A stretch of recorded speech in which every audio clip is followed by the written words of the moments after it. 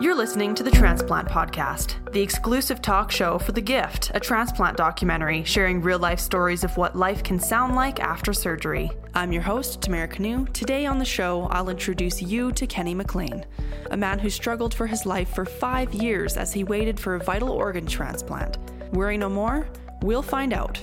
Kenny was a main focus on ID's production of The Ward, where we saw him battle with the grueling process of waiting for a kidney transplant.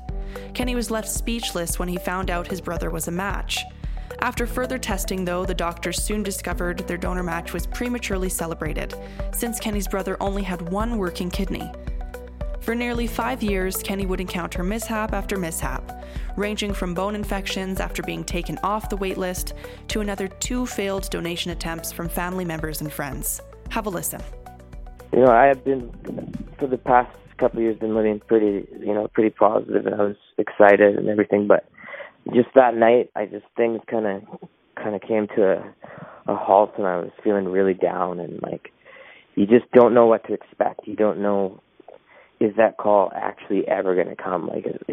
Just within, I would say 4 hours, the doctor called that morning, and I was just like, wow, I couldn't believe it. But the wait is over, and you got your gift of life. So what is the first thing on your list? Well, I feel I'm a little bit overwhelmed right now, just with, I've got so much positive feedback coming in, and just all these people that care so much, and so I'm kind of digesting that, and I'm still kind of dealing with the fact that something like that happened. This person who gave me this gift, what were they doing? When whatever happened to them, were they in school? Were they, what was going on in their lives? So, and it's not a difficult thing. It's just, I'm just kind of reflecting on that. That's fantastic. You haven't been able to do that when you were waiting. No. And, I spoke to my cousin last night, and he kind of gave me a bit of perspective as to how other people might have watched it, and some of the thoughts people had. And he kind of said, you weren't really living. You're at a machine 3 days a week, and that's all that's keeping you alive.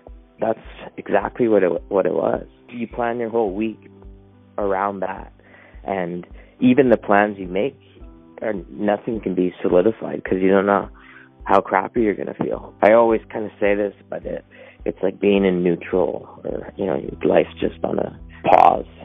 And it's almost a death sentence, really. The longer you're on it, the worse things can get for you. Kenny's family and friends did the best to understand the struggle he went through. One of them even wrote him a song. With death at your door, it never really break you in, and neither did you. No, neither did you. The song represents everything Kenny has gone through and everything he will go through with his new life ahead of him. A second chance he won't abuse. Even before I got put on dialysis, I kind of took life for granted, I think. I had fun and stuff. I had a good life, but I didn't take much too seriously. And I never really thought that I didn't graduate high school or anything like that. I always kind of had regrets about that. And I felt guilty, and I felt bad. And now I feel like I can do that. Sure, it's a lot later than I would have liked to be, but it's still there, and it's possible to do. There is no way that I'll be honest, I've given up on a lot of things over my life. Had goals and said, okay, I'm going to do this, and then kind of half-ass do it and don't finish it or complete it. Yeah, I'm just never going to do that again. I can't. Someone gave me their life. I think, like I said, I just owe it to those people to do something. Yeah. Kenny was sent home from the hospital on Sunday, February 21st to begin his recovery. After waiting that long, recovery time probably feels slower than ever. He has a huge list of goals he's eager to start. I've had a lot of people, friends and families, mostly from out west in Vancouver, that have said, I'm going to come visit you, and I'm saying, no, you're not coming to visit me. I'm coming to see you. So I think I would say maybe June. I think I'm going to try and head out west, and like my grandma's there, and I have lots of family, and just do like a kind of a road trip. Humble beginnings for Kenny, and a beautiful reminder to never take life for granted. The whole crew wishes you a short and effective recovery, Kenny. Another reminder that it only takes 2 minutes to register at beadonor.ca. Help people just like him. Listen to Kenny's full story by watching The Ward. Follow the link in the description below.